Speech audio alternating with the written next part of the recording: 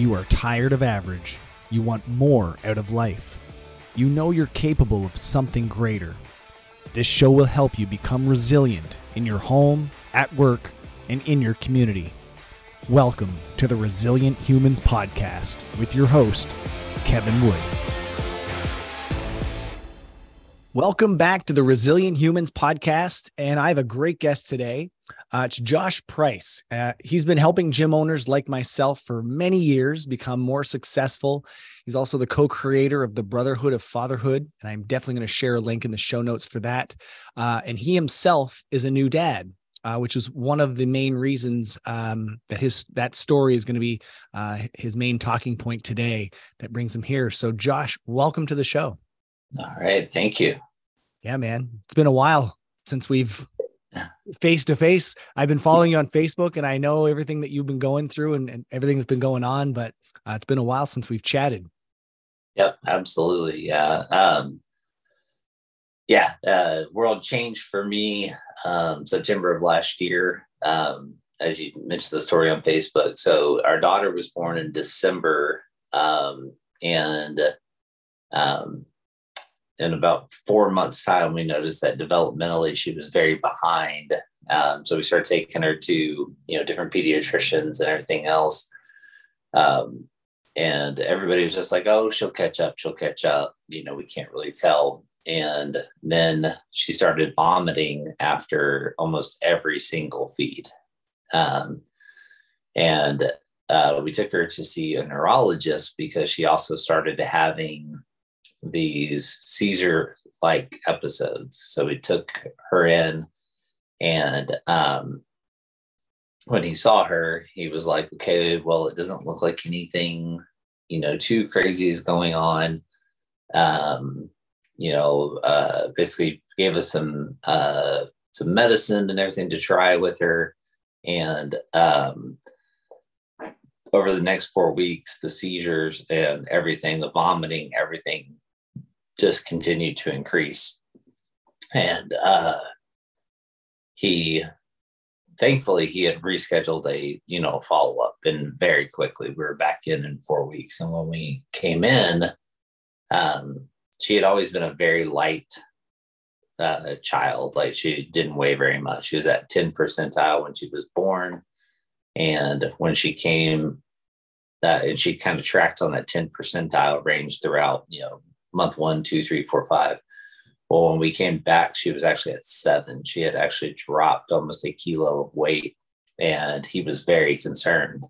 And we kind of got lucky, as it were, that she actually vomited all over him and had a seizure episode. So he got to see the whole gambit there, which up until that point, no doctor had actually seen. So he looked at Kelly and I and was like, this isn't a seizure. I'm not exactly sure what this is, but your baby's going to die. We need to get her help right away. He's like, let me make some calls, and I'm going to see if I can't get y'all into Ochsner at New Orleans, because they're built a lot like, oh goodness, I'm not working on a lot of sleep, folks. We talked before we came on here, and he had the night shift last night, so a little tired today. Yep. So their hospital, it basically has all the specialties. Mayo Clinic, the one in Baltimore, I can't think of it. All I can think of is they're good at lacrosse, like randomly the college good at lacrosse. So anyways, he was like, this is a place to go, because basically you can get checked in, and then every single specialty will check her out. Like, they'll run the full gamut. You don't have to go anywhere else. They've got everything. So he's like, let me make some calls and see if I can get you guys in, without having to go to the emergency room and, all of that. So I actually went to the airport to go to the big event in Montana, because we asked, okay, well, how long is this going to take? And he was like, oh, it'll only be a couple of days. It won't be that big of a deal. So I'm sitting in the airport, And I'm talking to Kelly, and I can tell how overwhelmed and everything she is. And I finally just asked her, I was like, do you want me to come back? And she was like, yes. So I was like, okay. So called Ramage and told him, like, I can't make the big event. I got to go back. You know, talked to the airline. Airline was awesome. They just like refunded the ticket and made it super easy. And then I was already in New Orleans, so that was helpful. But I had to drive back to help Kelly get prepared. So I drove back, and then came back to New Orleans that day, which is about an hour and a half from our house. And we checked into the hospital for what we thought was going to be a couple of days, and turned into 27 days.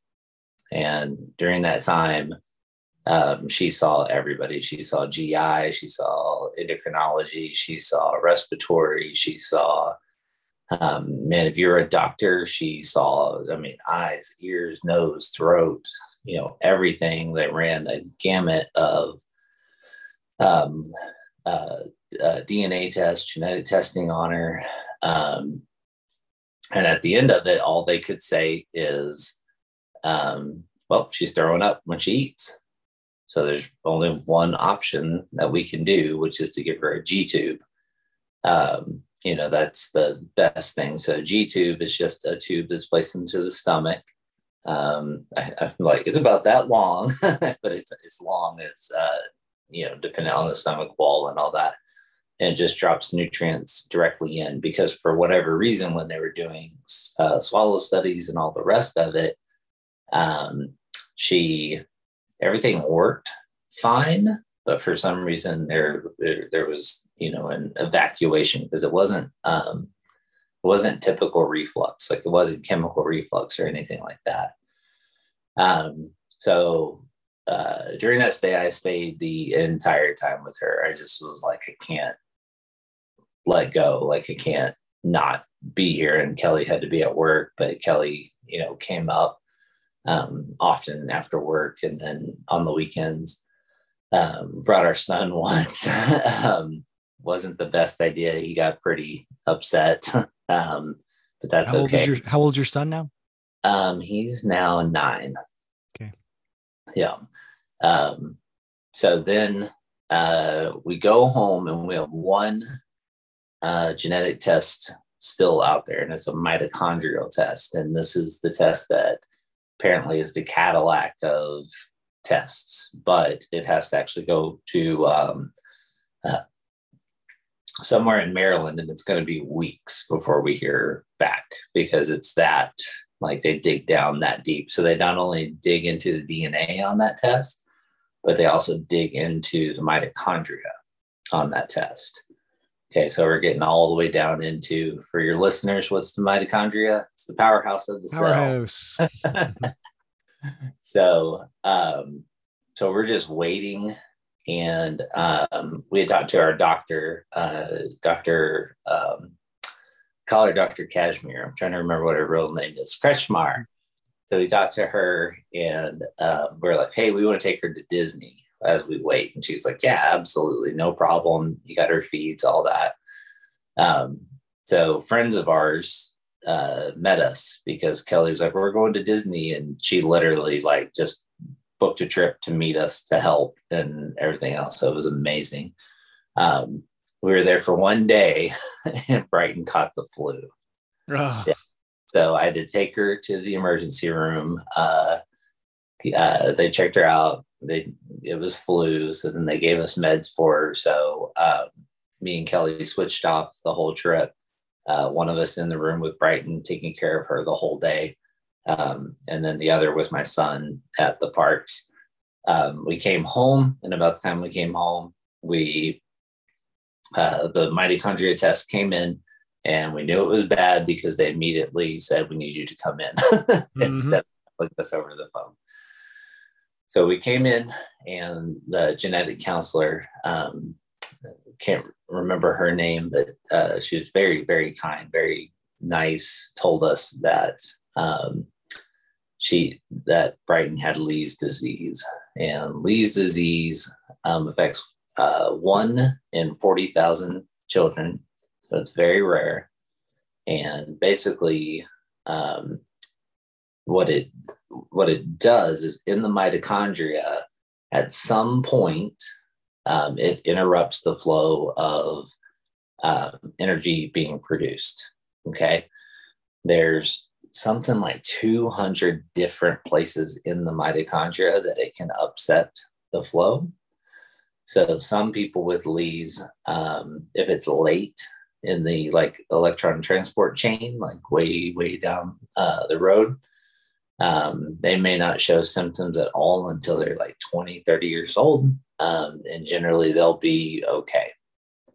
If it shows early, then the patient, client, whatever, will show early, just like Brighton did at about 4 months. So hers is right in the very, very first section. I think it's the N5 gene of the mitochondria. So because of that, Brighton's prognosis is that she won't live until she's 3. So the shitty part, I mean, beyond like just losing your child, is like it's progressive. Right. I didn't really know what that meant. I think you kind of know what progressive is, but like living with that is something else. Like to actually see your child who like was starting to develop,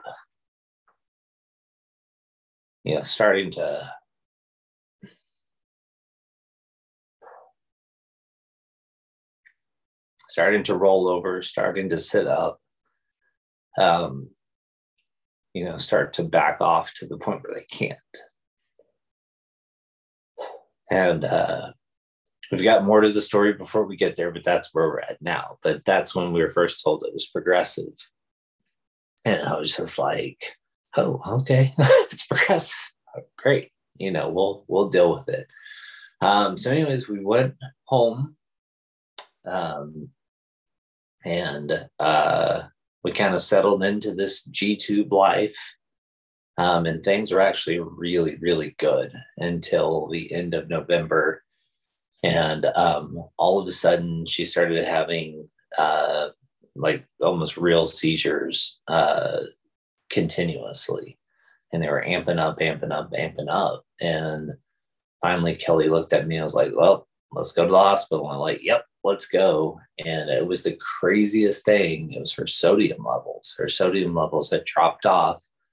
And for any of your listeners out there, if your child starts having seizures or anything like that just won't stop, or you do, or anything, it can be your sodium drops too low. And somehow that messes with your neurology.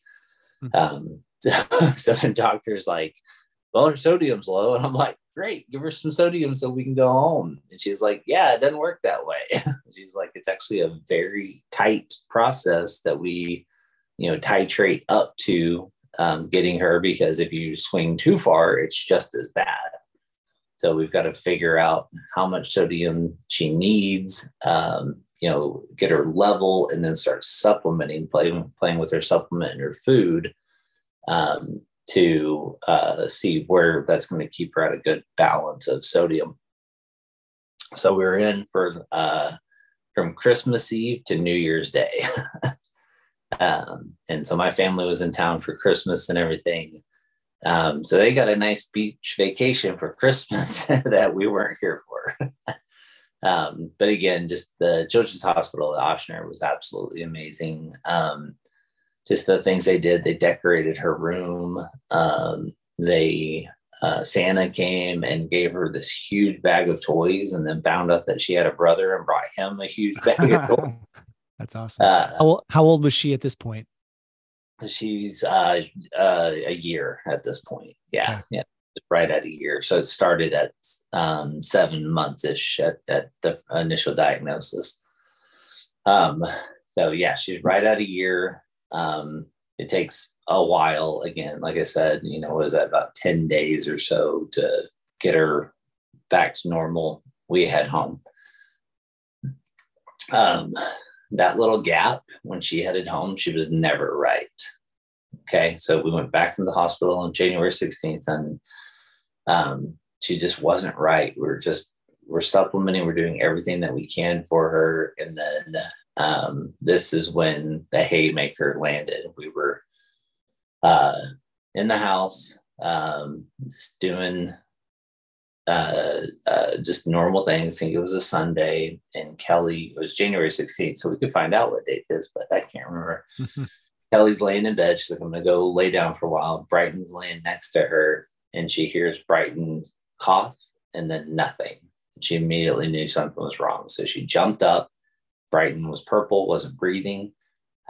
She administered CPR immediately to her, got her breathing again. I called 911 because I heard Kelly yelling and knew something was wrong. So called 911.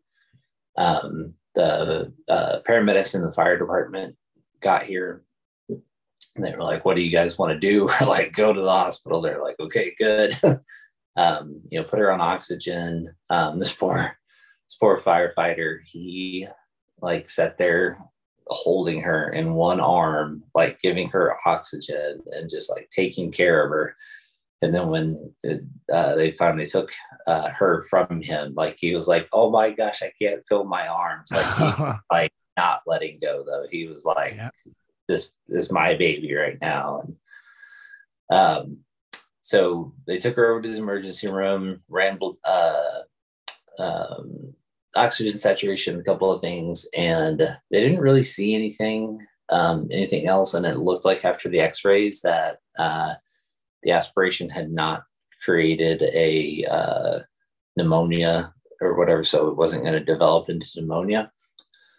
So they tell us to go home, and then all night it's bad. We get up in the morning to give her her morning feed. She throws it up everywhere, and she just went gray. And so Kelly was like, I don't know what's going on.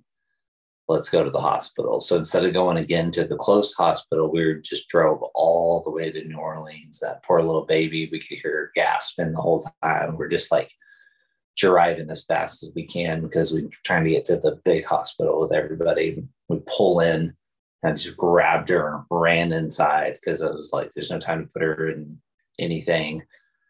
And like, I'm just trying to check in as fast as I can. And they were actually like really good. Like, I don't know if they could just tell there was a line in front of me, and the nurse was just like, looked at me and how frantic I was. And she hooked her up to an O2 monitor, and her oxygen saturation was at 55%. She immediately took her into the back, got her on oxygen. And the doctor came in. And like I said, we thought we were really there for, another stomach issue because she had vomited twice. She had aspirated. So we're thinking, stomach, not air, even though her oxygen is low. We're just thinking like, it's crazy, but we don't really know what's going on. And they had her on the mask, then they put her on a nasal cannula, then they put her on a CPAP. And we're like, what the hell is going on? And we found out that her CO2 was just rising and rising and rising. And he looked at us and he was like, you need to choose right now whether or not your baby's going to live. And we're like, what are you talking about? We're here for a stomach issue. Like we're still thinking we're here for a stomach issue. And he's like, no, she's not blowing off her CO2. We need to intubate like now. We're out of any other options. This is it. Do you have any problems with intubating? And I'm telling you, Kevin, me and Kelly like couldn't get our brains wrapped around, and we were just sitting shocked. And Dr. Ludi, who had seen her back in December, who was her doctor, came in, like just happened to walk into the ER, like literally, like as she told us later, she is like, I literally just walked in because I was checking on just how things were going down there because she's the head of the pediatric ICU. And she looked at Brighton, saw that she wasn't breathing. It was like, intubate her now and get her up to the PICU. And it's just one of those miracle things that happened because she saved Brighton's life. Because I think that me and Kelly would have made that decision, but we were in shock. You weren't in the right mind frame at the time to like make a clear decision at all, right? Yeah. We were just, I don't think I've ever been in shock like that. I don't think I've ever been in a place where I'm just like, just didn't know what was going on and was just bawling, just get told, it's January 16th, your daughter's just a little over a year old, and you're just told that she's basically dead, on the table because her respiration's just dropping and dropping and dropping. She's in respiratory arrest. And we just didn't know what to do. Like, we couldn't connect the dots at that time. So Dr. Lee, they intubated immediately, got her stable, brought her up to the ICU, and that started a 70-day journey in the hospital of her on a ventilator, of them looking like she was going to be okay. It really did look like that at one point. They extubated her, and for about 3 hours, it was looking like she was going to be fine. And then all of a sudden, like, she just stopped breathing again. So they had to re-intubate, and then they looked at us and was like, the only thing is a trach. It's either a trach or you guys say goodbye. So we're like, trach her. So they performed a tracheostomy. And then that's the longest part of the journey. And it's kind of, I will say it's kind of cool, So we learned how to do trach care, how to change a tracheotomy, how to care for it, how to work a ventilator, a suction machine, a pulse oximeter. We learned how to care for her in ways that, most parents are never going to have to do. And thankfully, most parents are never going to have to do. And me and Kelly really took to it. I think that, you can be scared of it, but you can also just like, I don't know, in a way, like, enjoy the process of learning how to do this. Like, I'm like, when you think about skills and everything, me and Kelly were like, man, this is kind of cool. Cause like, we're a Disney family. We go to Disney a lot. So if there's ever a kid who, is in need, or a parent who needs help, with a trach kid, like, we know what to do. We know how to clear it, change it. I mean, everything, like, even to the point that we're better than most of the nurses because we have to do it all the time, and they don't. So that part was really neat, but it was also the longest part because you change a trach once a week, and they wanted us to do 5 changes. So we were already going to be in there for at least 5 weeks as we're doing the changes and all that. There's also these like go trips that you have to go on because there's a lot of equipment. So you have to learn and pack and do those, walk around the hospital, walk around, do emergency procedures. There's a lot of learning to it. So it very much felt like back being in the Army again. I was like, oh, I know how to do this. Like, this is training. I got this. And then finally we got all that finished, and we thought we were ready to go home, but she was on 2 really hard drugs, morphine and goodness, like Dilaudid or something like that. So they decided that they didn't want to send us home doing a double wean. So we ended up having to wean her off. She went through withdrawal just because of her Lee's disease and the fact that she doesn't metabolize well. So that ended up, extending our stay for, goodness, like another 15 days. But we finally got her off, and then we did the morphine wean at home. So getting home, that's when like it became real. Now it was 24/7 care with just me and Kelly caring for her. Thank goodness, Kelly's parents came and stayed to take care of Sully, and then my dad came to take care of Sully. Actually, that's who was taking care of Sully the entire time we were in the hospital, because me and Kelly were in the hospital pretty much the entire time.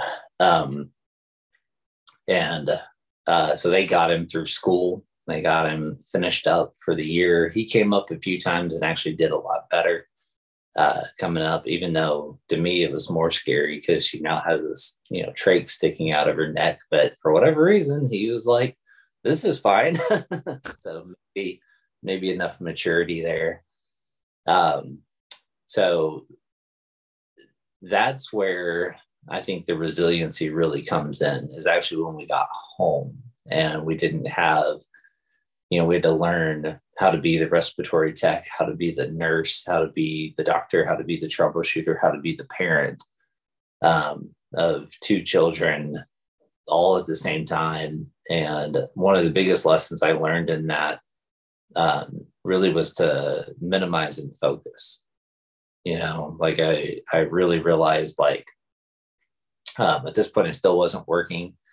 So it was like, okay, like there's certain things you need to focus on. And one of those things that I really realized early on was self. I had to focus on myself in the tightest time frames that I possibly could. Okay. So I have a powerlifting injury from a long time ago, and it's really kept me from working out. At least that's the story that I told myself. And so one of the things that I love doing is swinging a kettlebell. And I just realized, like, I could swing a kettlebell for like 5 minutes. So I just started doing a 10x10 of left and right arm, one arm swings every day. Doing that, I actually dropped 20 freaking pounds. No way. Yeah. Just a 10x10 of swinging, and just being more cognizant. The energy that provided, I think, helped a ton in taking care of Brighton. Like it's absolutely insane. People talk about you're going to feel more energy. And I think at times, like, we don't. I think back to all the clients that I helped and everything. And there may not be a connection there, but when you're so tired because you're taking care of your daughter, and then all of a sudden you're feeling less and less and less tired, it's like, holy cow, this really does work. Like workouts really do work. I want to take this moment, because if anybody's made it this long and listened to this entire story, they're obviously like amazed at the extent that you and your wife and your whole family have gone through to get to this point. And the fact that you were still able to squeak out and make time for yourself speaks volumes, because I hear these stories all the time from people that say, well, I have kids and I have a job and I don't have time for this, that, and the other thing. They feel guilty if they spend any amount of time working on themselves. Mm-hmm. Their stories don't even come close to what you guys have gone through. And so I hope that serves as a point of inspiration, that we're not asking for an hour or 2 hours out of your day to take care of yourself. You took 5 minutes, lost that weight, feel better, and now you're a better husband, you're a better father as a result of making that a priority. So I really want that to be a focus point here. Yeah, it helped so much, and I knew I needed to do it. And I know other people, like, even without everything going on, I know you feel the same way. I know you feel tired. I know you feel uncomfortable. I know, like, for me, I felt very angry during that time. Like right through that time, I was very angry, very upset that I'm losing my daughter. And I can't tell you how much that physical activity helped. Mm-hmm. Again, 5 minutes, you can go to Walmart. Everybody listening, you can go to Walmart, you can buy a kettlebell, and you can do left arm, right arm swings. And if you don't know what you're doing, you can ask me, or you can ask Kevin. We'll be happy to tell you. 100% happy to help. Yeah. And it just helped so much. And then I kind of found out, like, dopamine which gets released while you're working out. I didn't really know this because I just always worked out because I like to, and I like to lift the really heavy things, which is why I was a power lifter. But I found out like how much like sense of like joy, happiness, completion, all of those things are, and how anger, like, yes, it's an emotion, but it can also be a lack of neurotransmitters. And I was like, that's really interesting. But I felt it. I learned that. I lived it during that time. So I really just kept swinging my kettlebell, every day. It's easy to find 5 minutes. A lot of times it's Brighton's in the crib, next to me, and I'm just swinging before bedtime or whatever. Or I'm going to like tuck in for the night to watch her, or if it wasn't my day, like I'd get up and do it. The next thing that I really found was just serving my family, like, and how much that helped me to just like clean up the house, do the dishes, do those things to just kind of put the house into order. And then it was so much easier. Again, I'd give myself 30 minutes and I'd be shocked that it only took 10 minutes, to actually do it, and then like you feel accomplished that day, you feel good that day. And then like, I didn't feel bad about sitting down and watching TV or playing a video game or whatever else, because I'd done those things. So a lot of that really just became, self-care. I learned how to cook. So that's another thing I just put my mind to again, because Brighton's laying there in her crib, or I'd pick her up and put her on. And Kelly does this too. We'll pick her up and put her in her chair, and then put the chair to watch us, and then we'll talk to her while we're cooking. So I kind of got into cast iron while we were doing. Yeah. And my favorite thing to make is a fried bologna sandwich, of all things, in cast iron. I absolutely love it. I do. I take some mayonnaise, salt and pepper, bologna, jalapenos, pepper jack cheese. Obviously, you can tell I like things spicy. Cook it all up and eat that sandwich. Now, that sandwich is almost 1,000 calories. I counted it. So if you're going to eat it, make sure that you balance it out. That you might want to have a light dinner or eat that for dinner, and then you're probably fine. Then the next thing for self-care is just talking to people. As you can tell, I've told the story a lot, of everything that we've gone through, but I can't tell you how much it's helped, me to talk to Scott Ramish, to talk to Scott Romine, to talk to Matt Van Schoik, talk to now my partners. Well, I'm employed by PT Legends, but still they're my partners, Scott Carpenter, Dave Best, and Will Schiller. They've helped so much, and just the support they've given me. Like, if anything comes up with Brighton, just go, like, do it. We're going to cover for you, and we got you. And then another thing is, like you mentioned earlier, the Facebook. Like, I wouldn't say that I got into depression. I don't think I got to depression.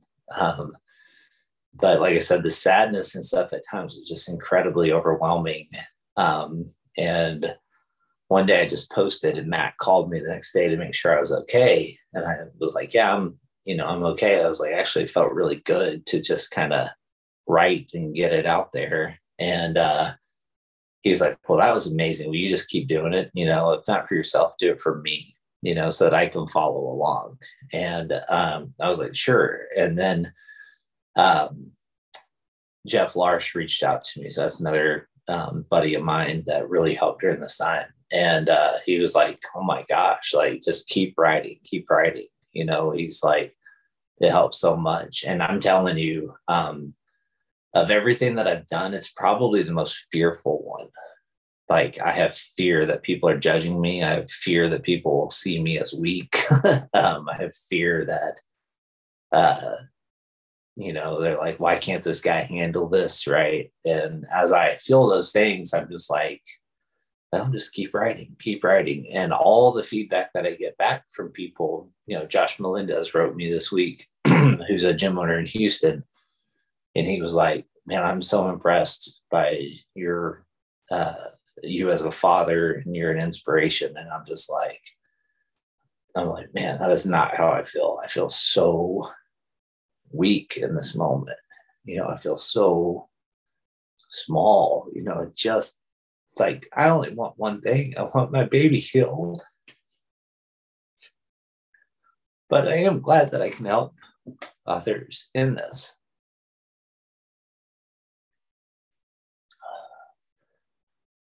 So that,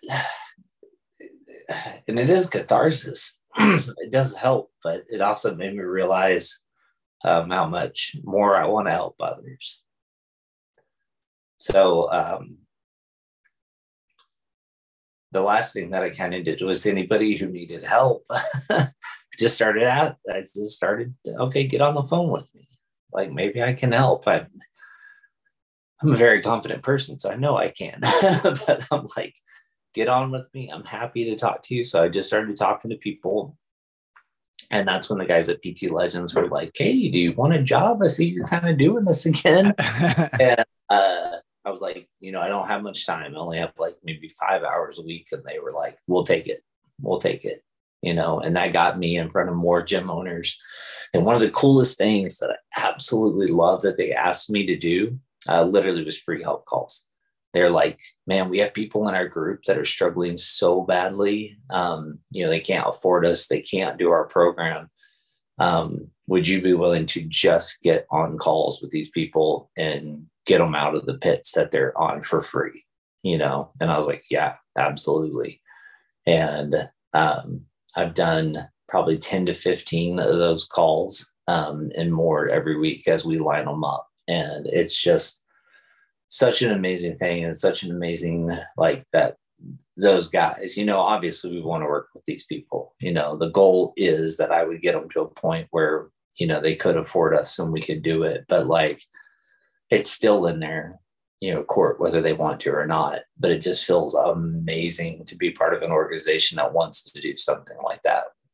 So all of those things, like, have really helped me in my own self-care, and then, like I said, compartmentalizing it down. So I know that, like, until noon, I'm not working, I'm with Brighton. And then from noon to about 4 or 5, I'm going to work on free calls and that type of thing. And then from 5 to noon the next day, it's all family and Brighton.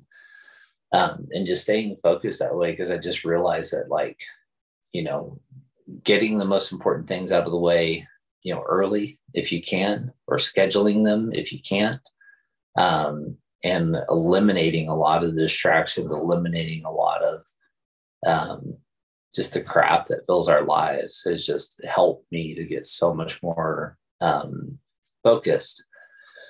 And I cannot tell people enough. Like, I was on a call with somebody yesterday, and he's like, talking about his anxiety. And I was like, okay, well, what do you want out of life? And he's like, well, I want to be fulfilled. And I'm like, man, everybody wants to be fulfilled. Fulfilled doesn't even mean anything. Not anymore. Yeah. Tell me what you mean by fulfilled. Tell me exactly what you mean, because, like, if we can take fulfilled and make it into an actual thing, then we can set action. Somehow I raised my hand. So I'm like, now we can say, like, okay, fulfilled means I want, a better relationship with my family. I want more sex with my wife, right? Talking brotherhood of fatherhood, we talk about that a lot. I want a better career. Okay, now we can start talking, what do you want to do in your career?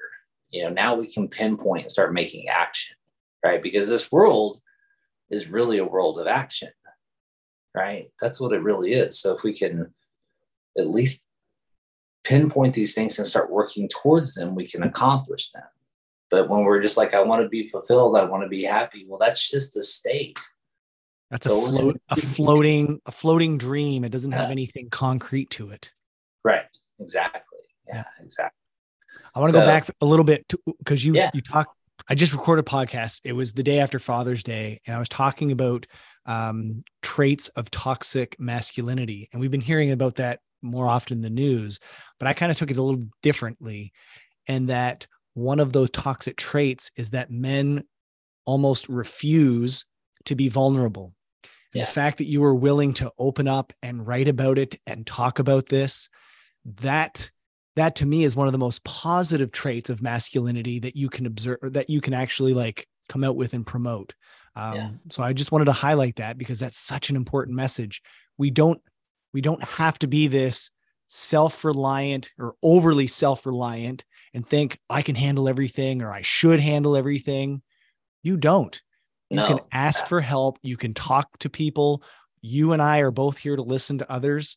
And I think that's a really important message to get across to men. So keep pushing that. Yeah, it's huge. You can't handle everything. You know, it's why I ask people to do free calls with me, because I know like just being a sounding board at times is going to be enough. Like they just haven't talked to anybody else and got confirmation that what they're thinking is correct. You know, there's the things that just bounce around inside your head. And, you know, like I really think, you know, that's what Satan is. You know, people talk about Satan being this evil deity and everything else. Nope. I just think it's the negative thoughts that bounce around inside your head, you know, that tell you that you're not good enough or that you can't get over or anything like that. And it's like, man, when you voice those to somebody else, man, it kills them quick. You're letting it go. Yeah. Yeah.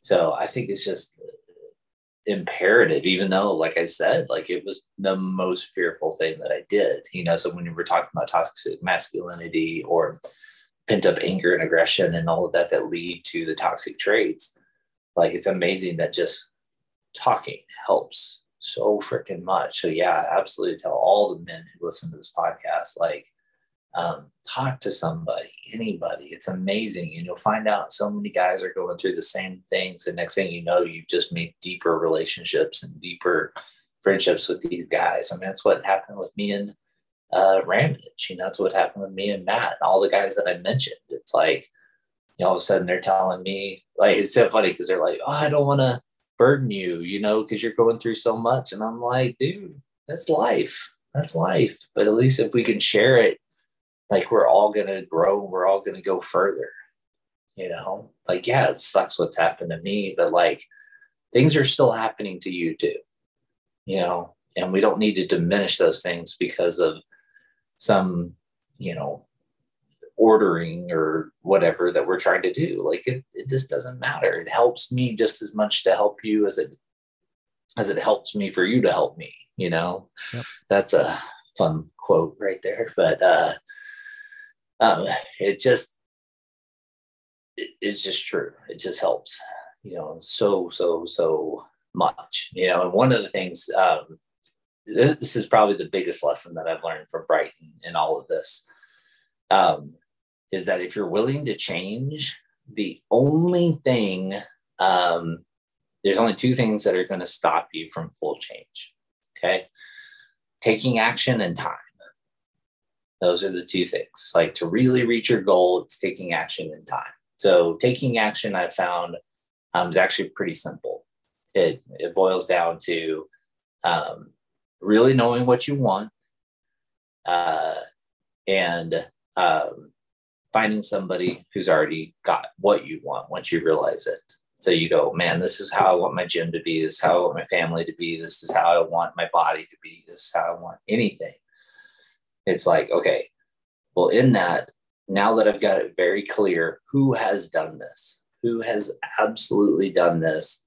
And let me go learn from them. I don't need to reinvent the wheel. I don't need to do any of that. So hire a mentor to fix your business. Hire a mentor to fix your family. Hire a mentor or a coach to fix your body. And in this, I've done this. Like with PT Legends guys, I love their model more than anything else. Why? It's the most deeply empathetic coaching model that I have found. It is for the person who wants to work one-on-one with a client and really, really, really transform their lives, right? Yes, it can be done in other settings, but it is best, I think, in a one-on-one. In family, I have my dad that I talk to. I actually have a spiritual advisor, a rabbi that I talk to. He's a very interesting guy. He is a rabbi, but he is messianic. So he believes in Jesus. So it's kind of a neat mix of Jewish, Hebrew thought. But he helps me and Kelly quite a bit, just work through and talk through our stuff. And then body, Dave Bess, one of my boys I mentioned earlier, he actually asked me, this is one of the coolest things. So maybe this is for you, Kevin. He told me about Body by Science. I'd never heard of this. And so I read that book, and he asked me if I would do a 9-week program with him. And it's been absolutely amazing. Like, my body doesn't hurt. Kelly is like, yeah, I can already see the differences in your training. And again, talking to dads or talking to folks who are listening to your podcast who aren't working out, it's one workout a week. That's it, that you could do at a Planet Fitness. You can do at a $10 gym, right? If you really wanted to. I'd prefer you getting a coach. But if you really wanted to, you could do it at a $10 gym. It's one set to failure on 5 minutes. It takes about 12 minutes. That's it. And you're out for the day or out for the week. It's incredible. It's mind-blowing to me in that. So check it out. So we've already given people two options here: 5-minute kettlebell swings, 12-minute diets. But I still, like I said at the beginning, hire a coach, right? Don't take this on your own. What does a coach really do for you in all of these situations? Like, what they really do for you in the business, in your life, in your family, in your body, in anything that you want to do, what they really help you do is time, right? I said the second part was time. Okay, what do they help you do? They help you compress the time. It might take you forever. Literally with Brighton, right now, it's a forever thing. If I had unlimited time, if I had forever, she would live. She would. We'd figure it out. Humans are incredible and capable, and we'd figure it out. But I don't have that time. I have 3 years, right? We're going to pour so much love into her that she's going to make it longer. Like, I know it, because we're just going to pour so much life and energy and love into her.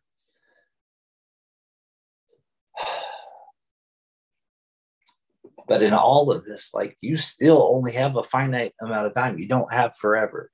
You don't have forever to get your business in order, your finances in order, your family in order, right? So that's where the mentor, that's the coach, that's who comes into your life. They compress the time. They allow you to see the pitfalls, right? We talk about the gym, 3 hours a week. Well, there's 165 other hours a week that you've got to take care of. And that's where that mentor comes in. That's where the coach really helps, is in those 165 other hours, right? You can't work all the time. You need to spend time with your family. You need to go on vacation. You need to spend time with your friends. That's really where the value of the business mentor comes in. It's not in making you more money. It's getting you freedom. All of us married our wives or boyfriends or whatever for a reason, because they made us feel amazing and because we want to grow together. We want to grow together. We want to have this amazing, again, not defined relationship, this fulfilled relationship. So, like, what is that? And for me and my wife, really, we know it's quality time. So what do we need? We need somebody to help us look at, where we can spend that quality time. How can we do that better? And, that's really how, Rabbi helps a lot, how my dad helps a lot and everything. That's what these mentors provide, to help you get the clarity and to help you to bend time. you mentioned this earlier about what you did specifically, but you're describing what mentors help doing, and that's to minimize and focus. Yeah. That's it. Cut out all the other crap that's distracting you from whatever you want. And like you said, it can be the body you want, the business you want, the family you want, no matter what that is. They're going to help minimize distractions, focus on what's important, and get you there sooner than if you were to do it on your own. Yeah. Because I've tried that way for many, many years. Yeah.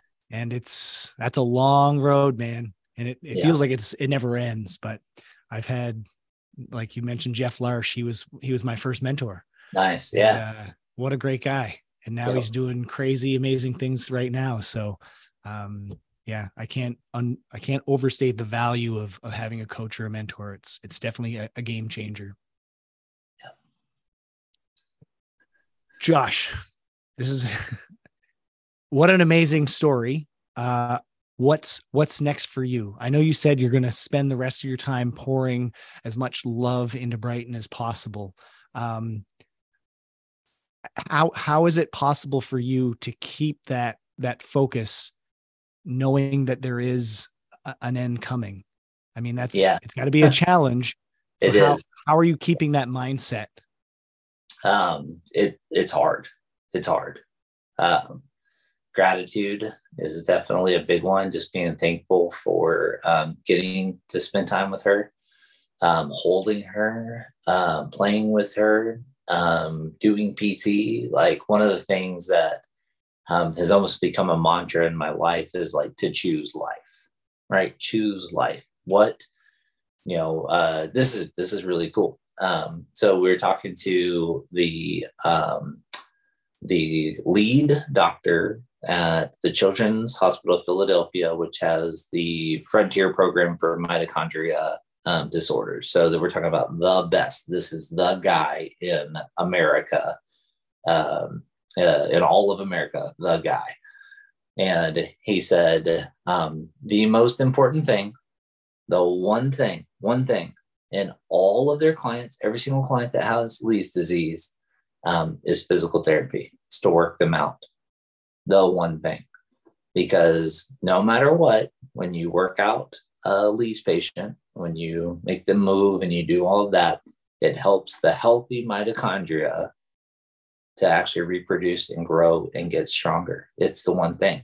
So, being a gym guy and everything, I had to ask, I was like, so is that what you would tell everybody? And he's like, yeah. He's like, everybody on staff here works out because we know how important to mitochondria it is. It's the one thing that helps every human on this planet to live a happier and healthier life. Like, it's the one thing. So it was absolutely mind-boggling to hear this, like, brilliant scientist doctor say, work her out and work out yourself. So we do that. We get her up, we get her moving. We just got a nursing service that's going to really help a lot. They just started this last week. It's going to take a team of like 5 to 7 nurses. And right now we have 1 to fill all of her time and everything. But already it was amazing because yesterday we were able to really get her moving and everything else, and like have a third set of hands to help with that.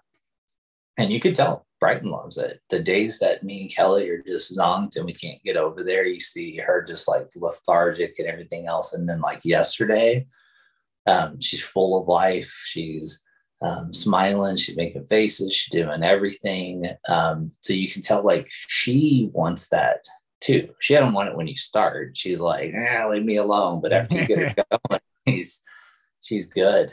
So that's one thing, is just choose life. Like, and it's so simple. Like, will this add to her life? Will this add to her enjoyment? Tasting foods. Yeah, she can't eat, but we'll take little bits of food and everything and let her taste it and see if she likes it. And that's a lot of fun because some things she really likes, like apples, a little bit of applesauce on her tongue just to let her kind of gum it around. Brushing her teeth. Oh my God, that kid like loves having her teeth brushed. Loves it. Like, we're every night, you can see she'll wake up, like she'll kind of take a nap from like 6 to 8. she'll wake up and she'll start smacking her lips together. And then you bring over the toothbrush and she's like in heaven. Like she loves it. She knows that it's coming, at like 8 o'clock, that internal chronometer is spinning. But like, that's a big part of it, right? Because the sadness creeps in when I think about all the things that I'm not going to have with her, she's not going to walk. She's not going to talk. She's, she's not going to go to school. She's not going to get married. She's not going to give me grandkids like that. When I think about those things that are just like totally out of my control too, that's when the sadness just creeps in. And like, we talked a little bit about the progressiveness and seeing that she can't do things like videos of her as a little baby, as when she was starting to do those things, those just gut punch me, but again, you just have to immediately, not immediately, you got to sit in that sadness a little bit, but you can't let it overcome you, right? Like you can't ignore it because then you're just repressing it. But if you can let it run its course a little bit, and if it's lingering, talk to somebody. If it lingers, talk. And I do, I'll immediately reach out if I'm like, oh shit, it's I cussed. I don't know if there's cussing. It's all good. It's all good. If it's been like 48 hours, or I wish I could catch it in 48 hours. It's more like it's been like 3 or 4 days and I'm like, oh, I'm off. I need to like call somebody and talk. But sit in that a little bit. Don't ignore your anger. Don't ignore your sadness. Don't ignore those things. They're there for a reason. Like God ultimately gave you those emotions to help you. He did, right? It's our reaction out of them that's either good or bad. There is no good or bad emotion. They're just to help you. So if I find that, me and Kelly will talk a lot. I know I haven't really talked about us, but we will recognize it in each other. Actually, I didn't talk much about me and Kelly at all. Dude, we've gotten so much closer. It's insane.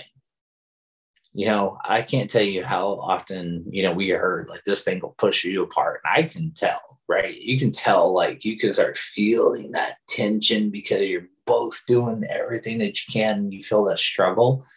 But once again, we found, like I said, quality time is already our thing. So I just found that doing things together in this, watching movies together, putting everything else down and sitting together, talking when we're feeling like that, helping each other, like all of those things really, really help. So what I just encourage people is like, find out your spouse's love language, like you feel you're drifting, find out your spouse's love language and just shower them in that, like most of the time, what I found with guys a lot of time is they have this image. I talked to a guy very recently on this, and he's like, man, I have this image of who I want to be as a husband to my wife. And he's telling me like, I'm going to do this and this and this. What do you think about that? And I was like, you're going to burn out and be tired in 2 days of trying to do all that. And what's worse, you're going to be resentful. And he's like, why am I going to be resentful? And I was like, because she's not going to want 3 out of 4 of those things. Like she has a way she wants to be loved. Go find out what it is and love her that way. Because then you can do that 100%. Yep. But when you try to do all this other stuff because you think it's what she wants, or because you have this imaginative movie story thing going on in your head, go talk to her, find out what it is. So that's what's really helped with Kelly. It's like, I know the way to her heart. I know what I need to do. I know I need to spend that quality time. And secondary, I know it's the acts of service. So cleaning up the kitchen, cleaning up those things, but the quality time trumps. It doesn't matter if I do the acts of service if I don't spend that time. So funnily enough, or sadly enough, I really got into Vanderpump Rules this past year because Kelly, it's one of her favorite shows. So going through all this Wednesdays, I've been sitting down with Kelly and watching it and movies and all of that. And it's been a lot of fun. And as soon as we get more nurse help, it's going to be walks. Kelly really likes walks and stuff like that. So I've been grateful that my wife and mine own is not gifts, like actual gifts. It makes it so much cheaper that way. So we know that it's quality time, and our show that we were watching consistently was Ted Lasso. Yeah, we watched such a good show, man. It's crazy. So now we're talking about, like, now that it's over, should we like start from the start again and redo it? Because I don't know what else is out there, because that's all we've been watching. But why not? Yeah, we watched season 3 together, and we binged it over a weekend and just really enjoyed it. So a lot of good life lessons in there.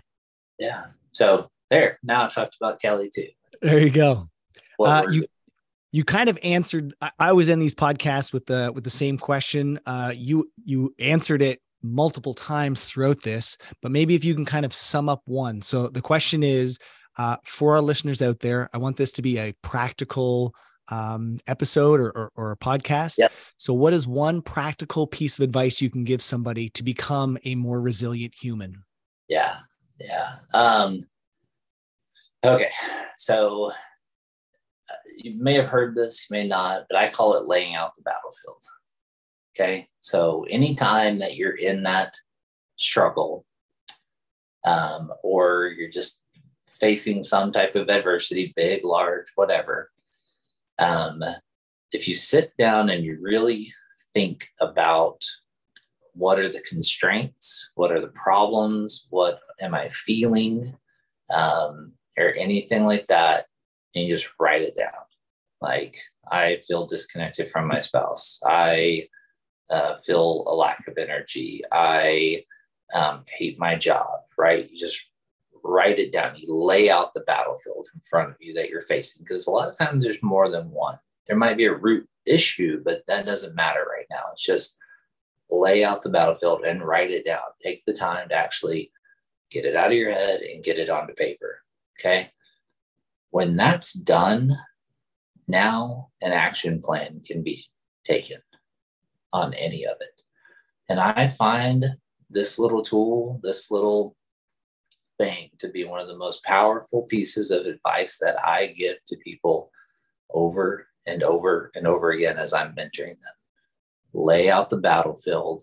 Now we can actually set a plan. And I find it just makes you more and more resilient, because what you realize, again, man, when it's up in here, it's Satan. Yep. And you're just getting accused and accused and accused of how shitty you are and everything else. But you get it down on the paper, Satan goes away, and now a plan can be made. Right. So then it's just, do I know what to do?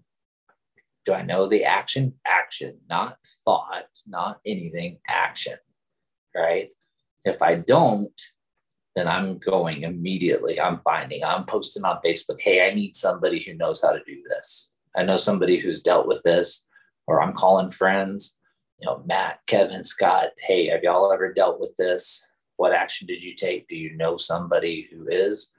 Man, it is a life changer, and you will add more tools to your toolbox to become more resilient so fast by doing that. You will become like undefeatable at solving your problems or getting somebody to help you with your problems and make you more resilient. Awesome. Yeah. I obviously push that and promote that. Pick up a pen, even if you think it weighs 700 pounds, because oftentimes it does. Yes. For whatever reason, people, it's not that they enjoy it, but it's like a habit. They keep those negative thoughts in their heads. And maybe it's that feeling of being self-reliant. I can do it myself, or I can take this on, when you don't have to. And just writing it down is that first step in getting it out of your head. I've used the analogy. So you've kind of linked it to Satan as those negative thoughts. The analogy I like to use is those negative thoughts is the equivalent of putting a bucket of marbles in your dryer and turning it on. They're bouncing around, making so much noise, damaging your mind in the process, when you can just push stop, take them out, and kind of examine those marbles one at a time. What's this one doing to me right now? Yep. Is there anything I can do about it? Or is there somebody that I can ask to help? Yeah. So, my gosh, that's such a great metaphor. I love it. Could you imagine putting marbles in your dryer? Like, so noisy. And you're right. Cause that's how crazy. Like I've laid in bed during this time at times, just like, okay, gotta go get my journal and start writing everything out. And then I'm like, okay, I can take action on this. So I'm taking my marble, I'm looking at it. Yeah, I can deal with this one. Okay, yeah, I can deal with this one. Oh, can't deal with this one. I'm gonna look for help. You're absolutely right. Yeah. You can use that analogy with any other clients that you work with. Yeah. Nice. Awesome. Josh, anything else that you'd like to mention before we sign off today? Yeah, if you're a gym owner who needs help, check out PT Legends. If you're a dad who needs help, check out Brotherhood of Fatherhood. If you just need help, message me on Facebook, friend me and message me on Facebook. Josh Price, I look like this. I'm a big orange beard guy. Hard to miss. Yeah. Right on. I appreciate it, Josh. Thank you so much for sharing your story. I know it's a battle. Wish you and your family all the best, all the love. I hope you feel that because it's real and it's strong. All right. Thank you. Thanks for listening. If you enjoyed this episode, please share it with others or leave a rating and review. To catch all the latest episodes, be sure to subscribe, and I'll see you next time.